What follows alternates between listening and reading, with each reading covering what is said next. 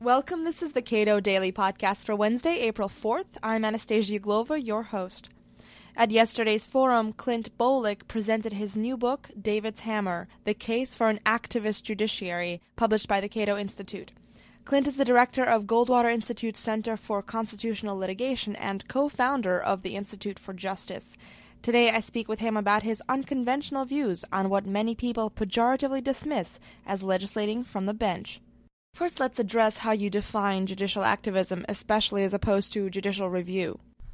Judicial activism is the act of the courts striking down laws that are perceived to be unconstitutional. And thus defined, it's neither a negative or a positive term, but I think that there's not nearly enough judicial activism defined in that fashion. Now for the theme of your book, you argue that judicial activism is a role the court exercises not too much, but far too little as opposed to conventional wisdom. Why do you say that? I believe that courts need to be far more active in striking down laws because government is proliferating like crazy at every level, both executive and legislative, and our rights are falling by the wayside, oftentimes by unelected government officials who are regulating everything about our lives, from schools to property to taxes and so forth. And the judiciary is the only branch of government that is capable of standing up for the rights of the individual against the rights of special interests and the powers of government. But look at just two cases, Plessy v. Ferguson and the Korematsu case that had to do with Japanese internment during World War II. Wouldn't you agree that in these two cases the court acted in an unacceptably activist way? Well, in those two cases, upholding separate but equal laws and upholding the internment of Japanese citizens, the courts were not too activist. They were not activist enough. These were outrageous deprivations of individual liberty, and the courts deferred to the governmental entities that created these laws. This is exactly the type of example that I like to cite when saying that we don't have too much judicial activism, we have too little. That's exactly where courts ought to come in and strike down laws to uphold individual liberty. So far you've argued that courts are not sufficiently activist when they are too deferential to bureaucrats and to Congress at the expense of individual rights. But I'm not sure that this applies to the recent ruling in Massachusetts v. EPA, in which the court blatantly ignored Congress's decisions about the Kyoto Protocol. What I refer to as judicial lawlessness, which is totally illegitimate, is when courts take on legislative or executive powers. And in the EPA case, the court took on the legislative power. It decided that global warming was a bad thing and that the EPA ought to regulate against it, even though that was not the law of the land. But the Supreme Court decreed that the EPA do something about global warming. That is a case of a court acting in an improper fashion because it took on the power of the legislative body. But what about in cases of uncertainty, like Roe v. Wade, for example? Shouldn't the court defer and practice humility in such instances?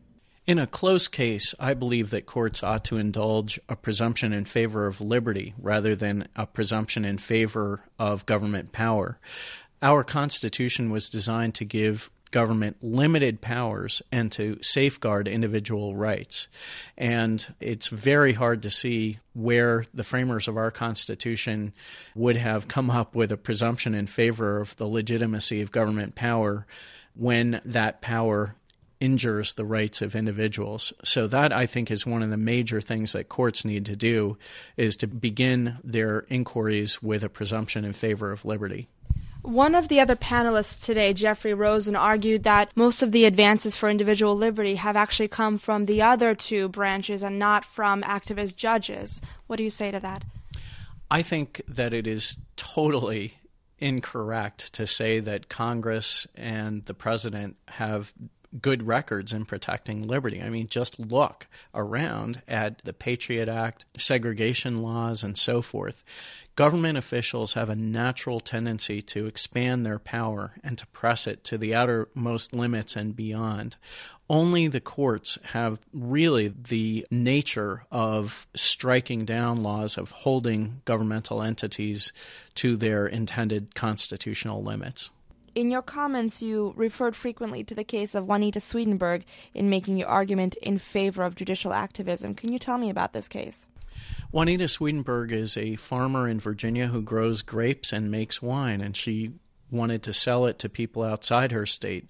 But about 2/3 of the states had protectionist laws that were designed to prop up the liquor distributor industry, and they forbade the direct interstate shipment of wine.